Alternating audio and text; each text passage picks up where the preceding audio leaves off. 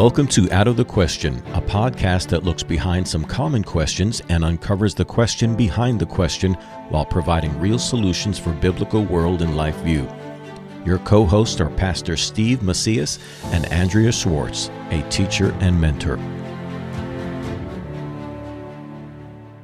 Welcome to the Out of the Question podcast.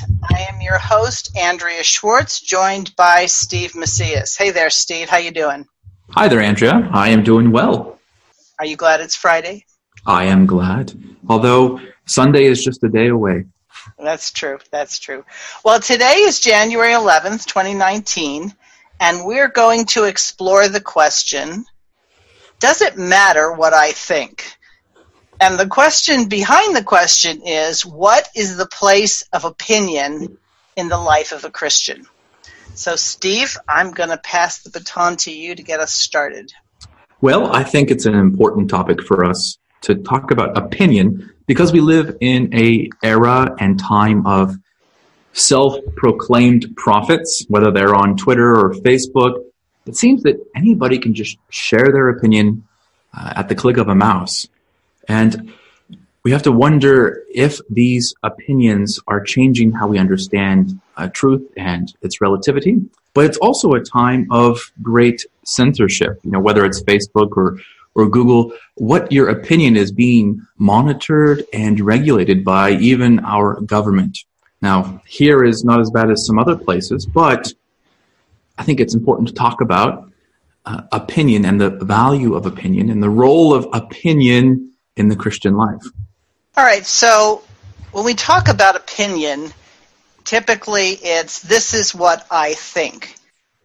But don't you think that it's appropriate, now I'm asking you for an opinion, is it not appropriate before we state an opinion, if we're going to be faithful to man doesn't live by bread alone, but by every word that proceeds out of the mouth of God, should we not first consult what God has to say on a subject before we begin to render an opinion? Oh, certainly. And part of the myth that comes into here is something I hear often in church discussions. There's this idea of neutrality, that somehow there are some topics where the scripture isn't authoritative, and so far we have a middle ground or a adiaphora. You hear that a lot in Christian circles, that God doesn't care about what color socks you wear, so therefore how many children you have is really irrelevant to this discussion. You've seen opinion go that way, I'm sure. Oh, definitely. As a matter of fact, I used to go through that with my children. Are you trying to say that God has a preference over red or blue? And my response to them used to be, I don't know if God has a preference between red or blue, but there should be a consideration made of where you're going. And if you're going to go into a city, for example, if you walk in wearing the color blue and that could get you killed, maybe you wouldn't want to wear the color blue there. So as long as some aspect of God's law isn't being violated, then we move into the area of liberty, because liberty is the ability to live under God's law. And if God hasn't specified red or blue in an area, as long as you're taking all things into consideration, then you can proceed. Right. And what's very interesting is the opposite of that liberty. And when people put forth the idea of opinion as being ultimate, they end up creating a society of totalitarianism, right? There's a famous adage that goes something like, when you ignore the 10 commandments, you don't get less commandments, you get millions and millions of commandments. I think I'm misquoting that a little bit, but the same principle applies. When we move away from the authority of God's opinion or God's standard, the result is not a vacuum of opinion where the best ideas win. It's this totalitarianism of everybody's opinion being equal, and the result in every case is we get enslaved to man-based totalitarian opinion regimes. I think it's Rushdoony who stated that if you were going to enumerate all the laws of the Bible, you could look at them somewhere between 613 and 620, depending on whether you combine some. And then I remember him making the comparison that the federal government is producing thousands of laws every year, that maybe more than thousands, maybe we're in the tens of thousands, and they're not known by people. So at any given point, you could be in violation of one of those laws. Yet, within the Bible, within the 66 books, we have God's law laid out, so we can know them. 600 is a lot, or 600 plus is a lot, but it's certainly a lot less than hundreds of thousands. Yeah. Well, and, not to get too philosophical here, but what we say about opinion really determines what our religion is like. So in these old ancient philosophies, even the ones that exist even today, there's this idea that from chaos, man has put things into order. Whether you're talking about an old Greek religion, you go from chaos, and then man, whether he's a philosopher king, or man, whether he's using his special opinion, is able to piece together this chaos into something created in his image. And we see the same thing happen with all modern forms of government, whether it's democracy or communism. They take what they consider chaos or inequality, and they try to piece it together using their opinion. And the result is that in piecing together that chaos, they have taken the place of the divine, and they have formed a government or a society or a culture in their own image. But the result of these opinion-forming religions is that salvation or identity or health or goodness is always defined by those opinions. And so we see today, when we look at transgenderism or homosexuality and all of these opinions that have bubbled up over the Christian ethos for the last 50 years, that now holding opinions in contradiction to homosexuality or in contradiction to their modern transgenderism has now been a crime against the divine, creator of this chaos into society. Now we have crimes against the opinion or the thoughts of the state.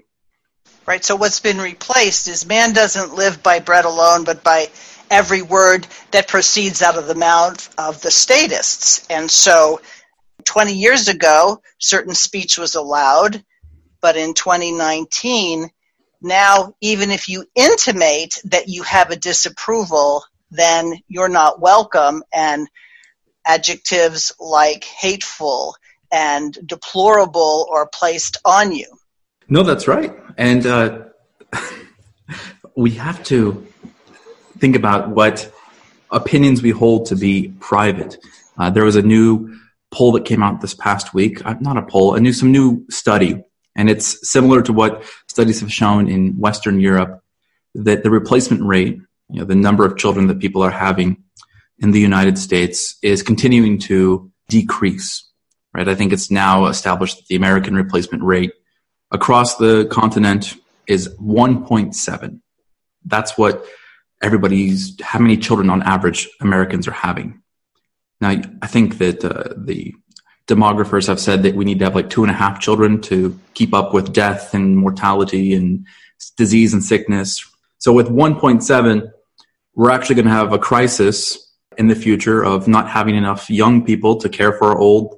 The system that was created to collect social pensions is going to collapse because there's not enough people paying into it. The pyramid will crumble.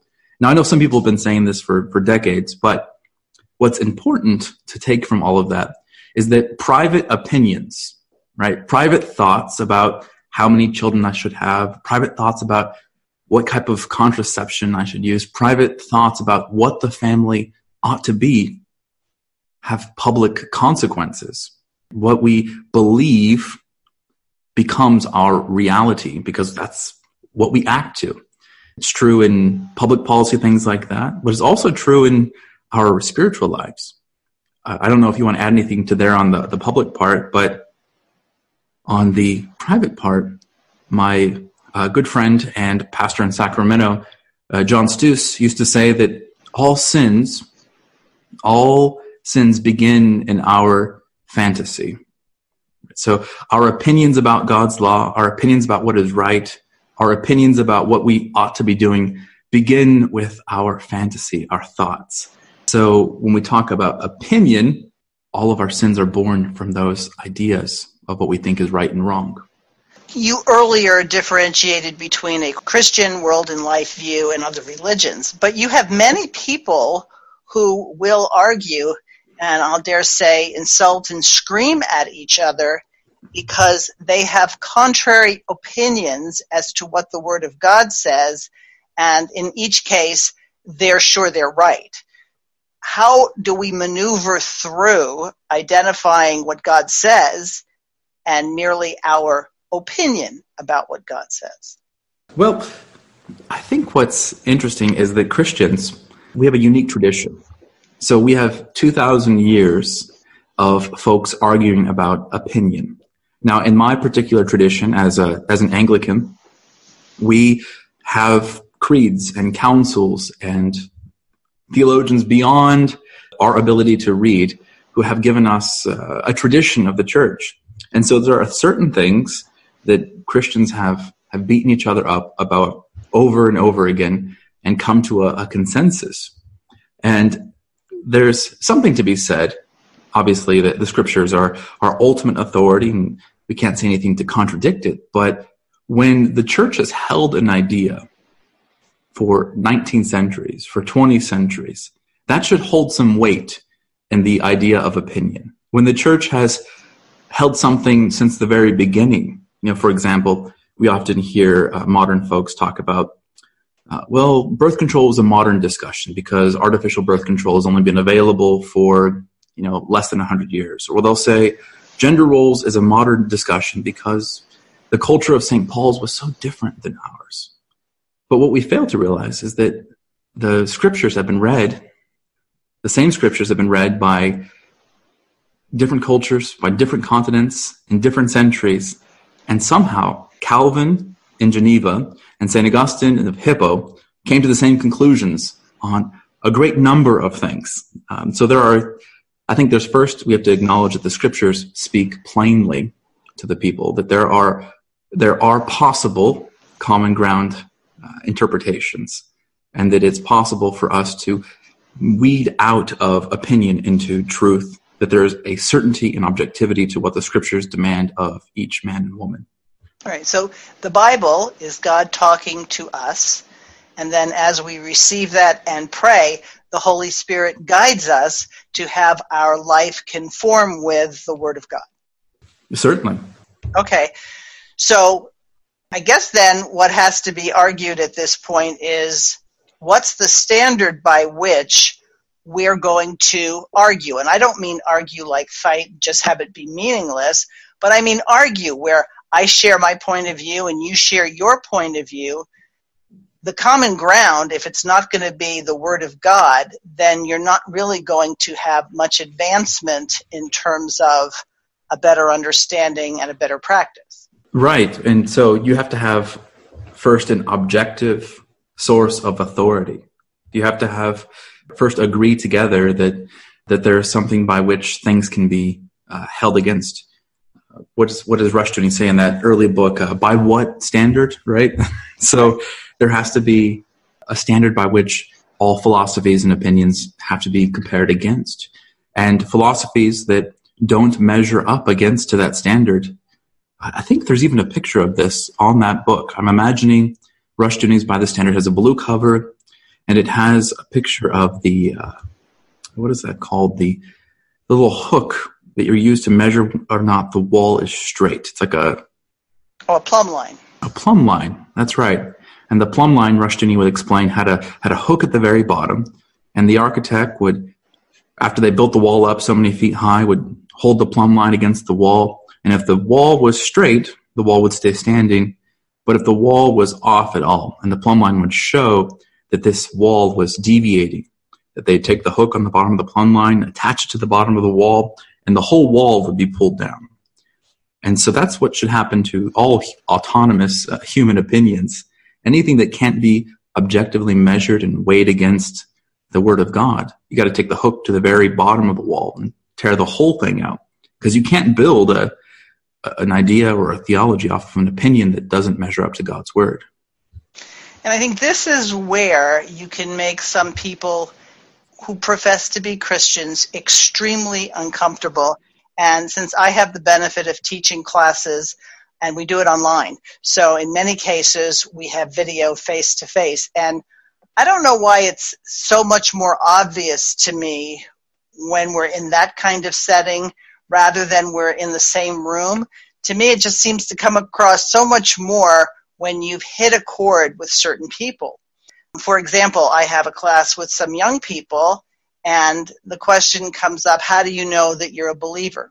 You get this look on their face like, I'm not sure, sometimes I wonder. And I said, well, the scripture says, for as many as are led by the Spirit of God, they're the children of God. Because the question we had raised was, can everybody call God Father? And they started off by saying, oh, yes, absolutely. And I said, well, not exactly, because we're adopted into God's family. Well, then came, well, what about the person, or I know my uncle such and such, and we want to make excuses and say, well, yeah, I know the Bible says that, but get real. Then you're going to be telling all sorts of people that they're not really Christians. And I think we missed the point that I'm not sure God wants us to have opinions about doctrine. I think God wants us to be faithful and obedient to doctrine. I'm not sure how much my opinion means to God. No, that's right. Well, I remember, and this is a strange anecdote, but when I first became Reformed Christian, and we had Facebook accounts, and you can go on your Facebook and you could choose what type of religious background you have. You can even specify denominations. And there was this thing you could do amongst other Reformed people on Facebook, and you could go and create a post of all the different distinctives that you had opinions on. Soteriology, or what you felt on the ecclesiology, what you felt about Lapsarianism, what you felt about, all these different pet issues. And you would go all the way down to really minute concepts like, do you believe that when Abraham and Melchizedek have a feast together, is Melchizedek really a man and king of Salem, or is he a theophany of God? And people would build camps around whether or not they agreed on this one side or the other side. They built these little fortresses of their own opinions.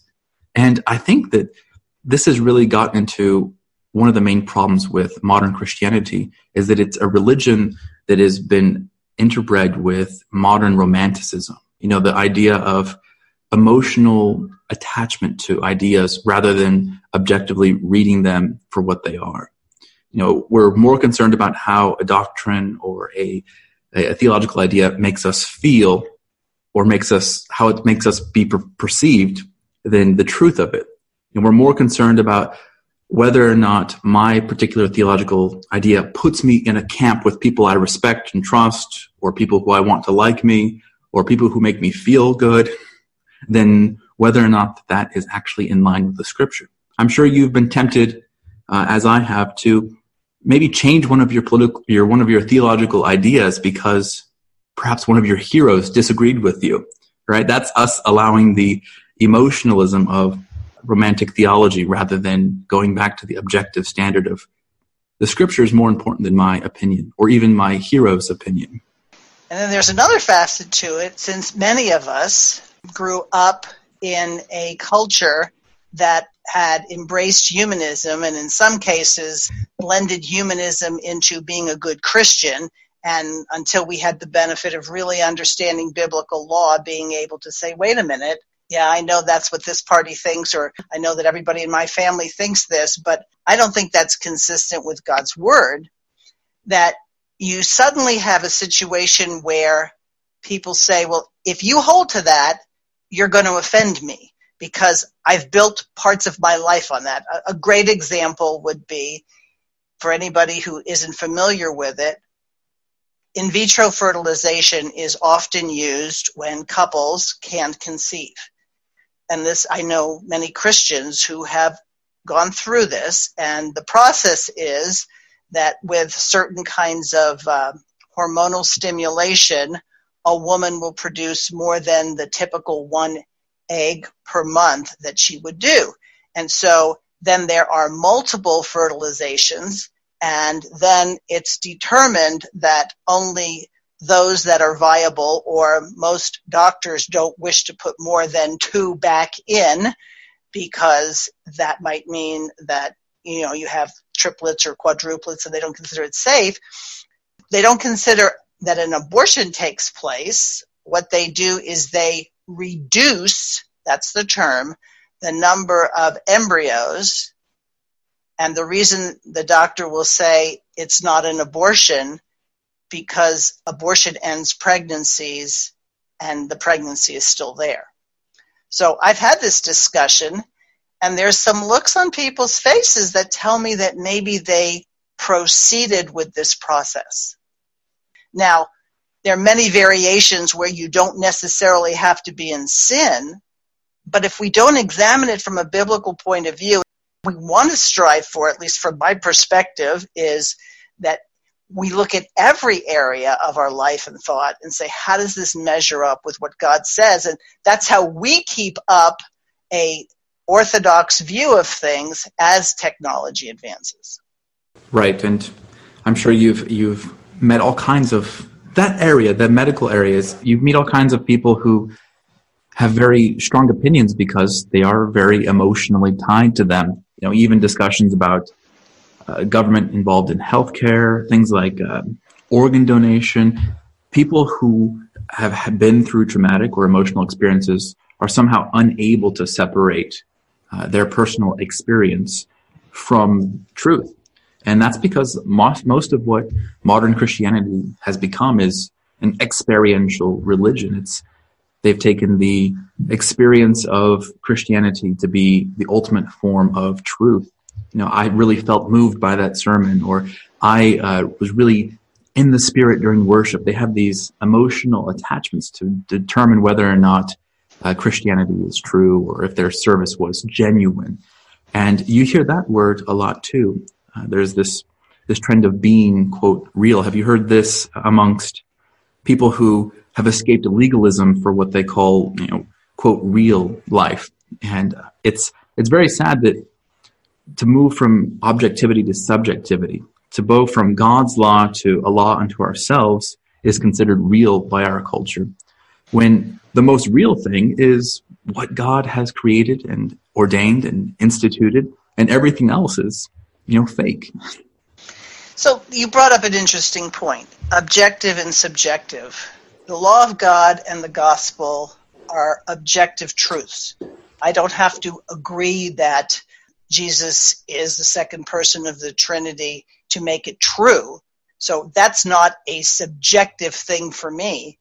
But certainly my life experience and that which leads up to my conversion and then various aspects of my sanctification, of course I receive those subjectively because they happen to me. But that doesn't mean my subjective experience supersedes the objective truth of Scripture. Right, and I would say that it actually works the opposite direction.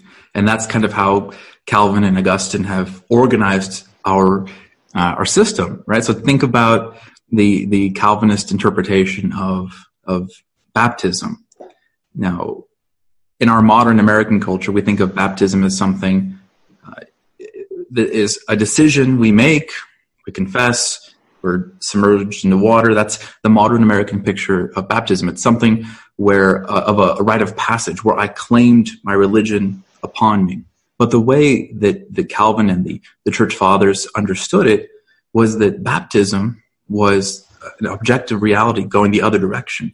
Here's a work, a sacrament, a ordinance, whatever you'd like to call it, instituted by God, where God comes from outside of our world and changes our identity in this world. And that from that point on, it's not so much a subjective experience, but we are held to a standard of objective reality. It's very similar to how we are to understand marriage. If we approached marriage subjectively, how I feel today, how my spouse is treating me today, and we approached our vows in our marriage in that subjective nature, there would be no marriage left standing. We have to approach these covenantal identities objectively. We have to think of the reality that God has held us to our vows at marriage, held us to our commitment, held us to something we said, and will not allow us to escape those things.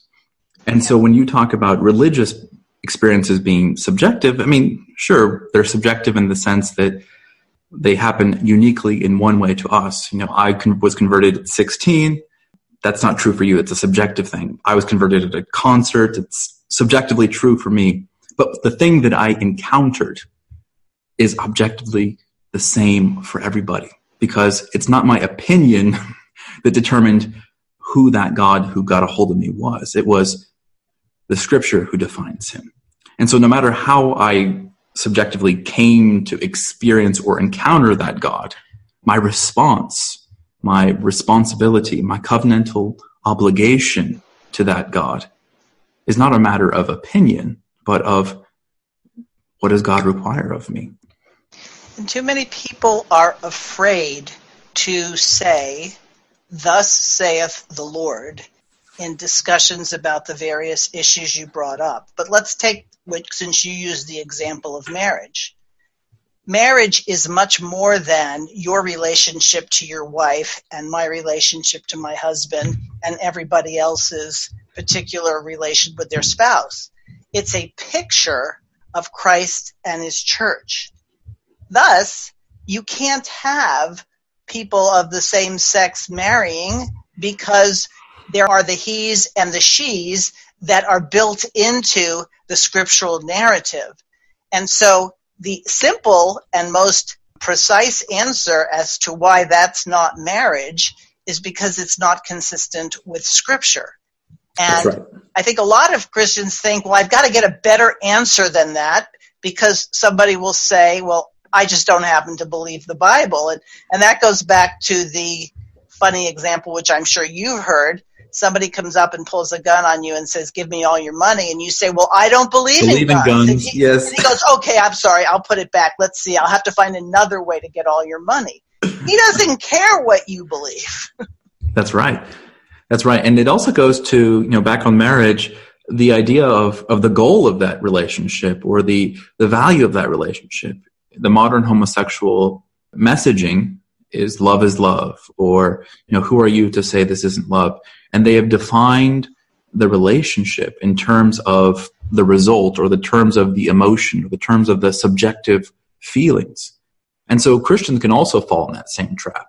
How many middle-aged folks who have been through what we would call the dip, the difficult parts of a relationship, they start to lose sight of the objective. This is a picture for church. This is a picture for my children. This is a picture for the world. And they get caught up in the subjective parts of, well, I'm really sick of cleaning up his dirty socks, and I never got to go tour Europe. The subjective, warm, fuzzy has disappeared. And instead of clinging to the objective, they allow the world's subjective opinion to turn them into something else, to turn their marriage into something of the world rather than something divinely gifted to them from God. Right. And since most of those people who you describe stood before a minister or someone who was officiating and their families and friends and vowed they would stick together till death parted them, somehow or other, as soon as we say, yeah, but to that, and not have a scriptural basis on why this union has to be dissolved, because there are some unions that if God's law was being applied in terms of capital offenses, someone would have been divorced by death if her husband committed a capital crime and then was executed. So she would be divorced by death and she'd be free to remarry.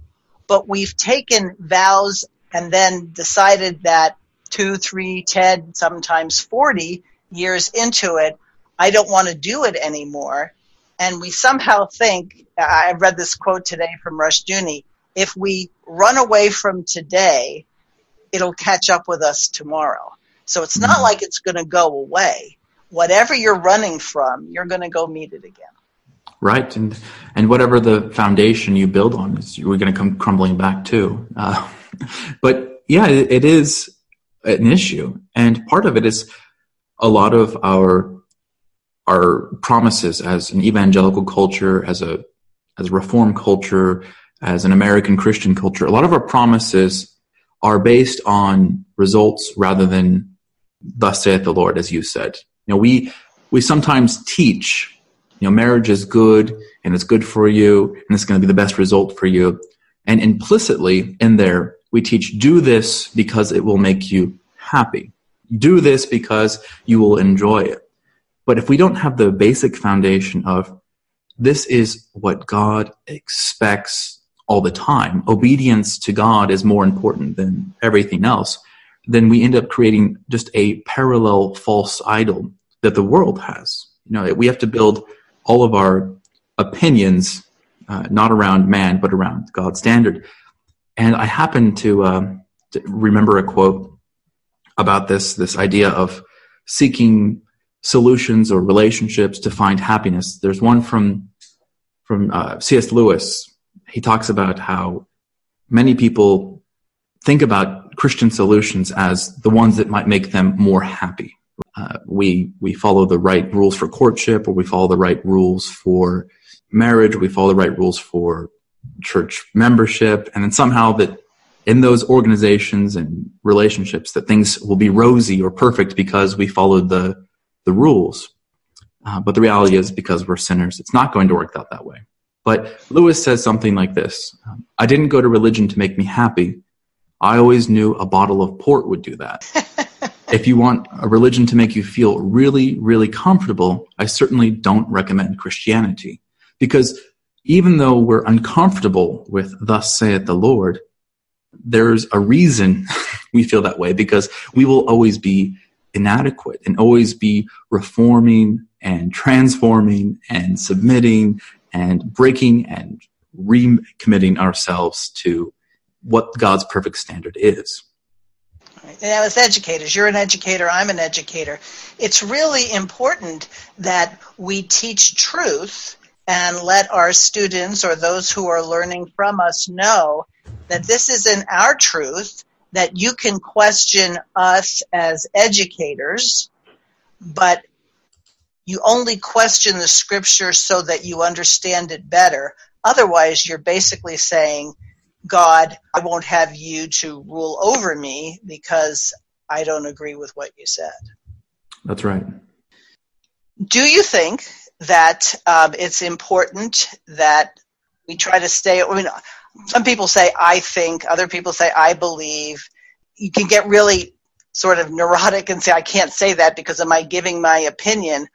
What's the difference from your point of view between knowledge and wisdom in this area? Right. Well, I think, and I believe, really represent two distinct philosophical ideas in our modern sense, right? There are Christians who every week confess the creed, Nicene Creed, which begins with, I believe, right? But then there is also this really dominant worldview out there, the Cartesian worldview, that begins with, I think, right? So there really is a division there between I believe and I think, and it begins with where the source of authority is. Now, a lot of Christians approach the scriptures with I think as well. Now, those of us who are familiar with Cartesian thought know that René Descartes was talking about using our senses, our intellect, our rationality, our ability to observe the world, and then that was the source of meaning or wisdom. So for René Descartes, you would observe some scientific reality, and if you could rationalize it based on your skills to see and to decipher it, then you could determine that was true. Now, I believe works very differently, and you can trace I believe back from Calvin to St. Anselm, back to St. Augustine, where they talk about the idea of I believe that I might understand, where there's this idea that we have to presume and presuppose the existence and the superiority of a divine knowledge and wisdom before we can make sense or rationality of anything. So there really is a direct contradiction to I think and I believe. If you begin with I think and make yourself the arbiter or the judge of wisdom, you're at odds with I believe, where you have to first assume that there is a greater standard of wisdom that you're comparing your actions against. So when we're dealing with children, there are a set of truths that they need to be told, this is true. And we don't wait for them to decide any more than we wait for the 2-year-old to decide when his bedtime is or whether or not he's going to walk outside, without clothes on. There are certain things that we say, this is what you should do. And so the whole idea that people are moving into today is that if somebody feels that his sexual identification doesn't match with his biology, we should give a whole lot of credence to how he feels. The greatest service we can do to people is to tell them that that's not true. And they may call us haters, but we realize that if you don't tell someone the truth, that's the real evidence that you hate them. Right. And going back to talking about kids, we actually, we got compared this week. Our Christian school here was compared to a Waldorf school. Tell our listeners what it is. The Waldorf school here in our area, Waldorf of the Peninsula, is a very progressive view of education where the children learn not by teacher-led instruction, but by self-experience. They actually pride themselves in saying that the students, through interaction and dancing and singing and hand motions, they self-teach themselves, that there's something like innately good about children and that their education model brings out that goodness to the children. But they also don't use technology. They don't use computers or iPads or anything like that. So a lot of the very wealthy and the very tech-savvy CEOs in this area in Silicon Valley send their kids to these schools, and they spend upwards of $30,000 a year to have their kids do self-exploration exercises from the age of 3 to 15 or something like that. And what is interesting is how contradictory their worldview is, because they say that there's something naturally self-revelatory, but in this, what you're talking about with transgenderism, what's a child supposed to discover about themselves naturally in regard to their sexual orientation? Well, there's certain biological truths that are self-revelatory, right? And yet the very folks who will tell you that they're led by their natural surroundings, the things that naturally occur, are acting so contrary to what is naturally revealed to them. I think this is what St. Paul talks about when he says that God is revealed in nature himself. And so many who worship our bodies' natural ways and processes have to act contradictory to their own stated opinions and beliefs to support some of the outlandish things they support, like gay marriage and transgenderism, that are so just unnatural. Exactly. And so there's the contradiction. And if you're going to help someone or even pray for those people who might not want to hear from you, it should be along the lines of trusting that the sovereign God is going to reveal to his elect that which is true. And so instead of having the I think wars, which is probably personified best with, if you ever listen to call-in radio, everybody and his brother has an opinion, and like they say, opinions are like belly buttons. Everyone has one.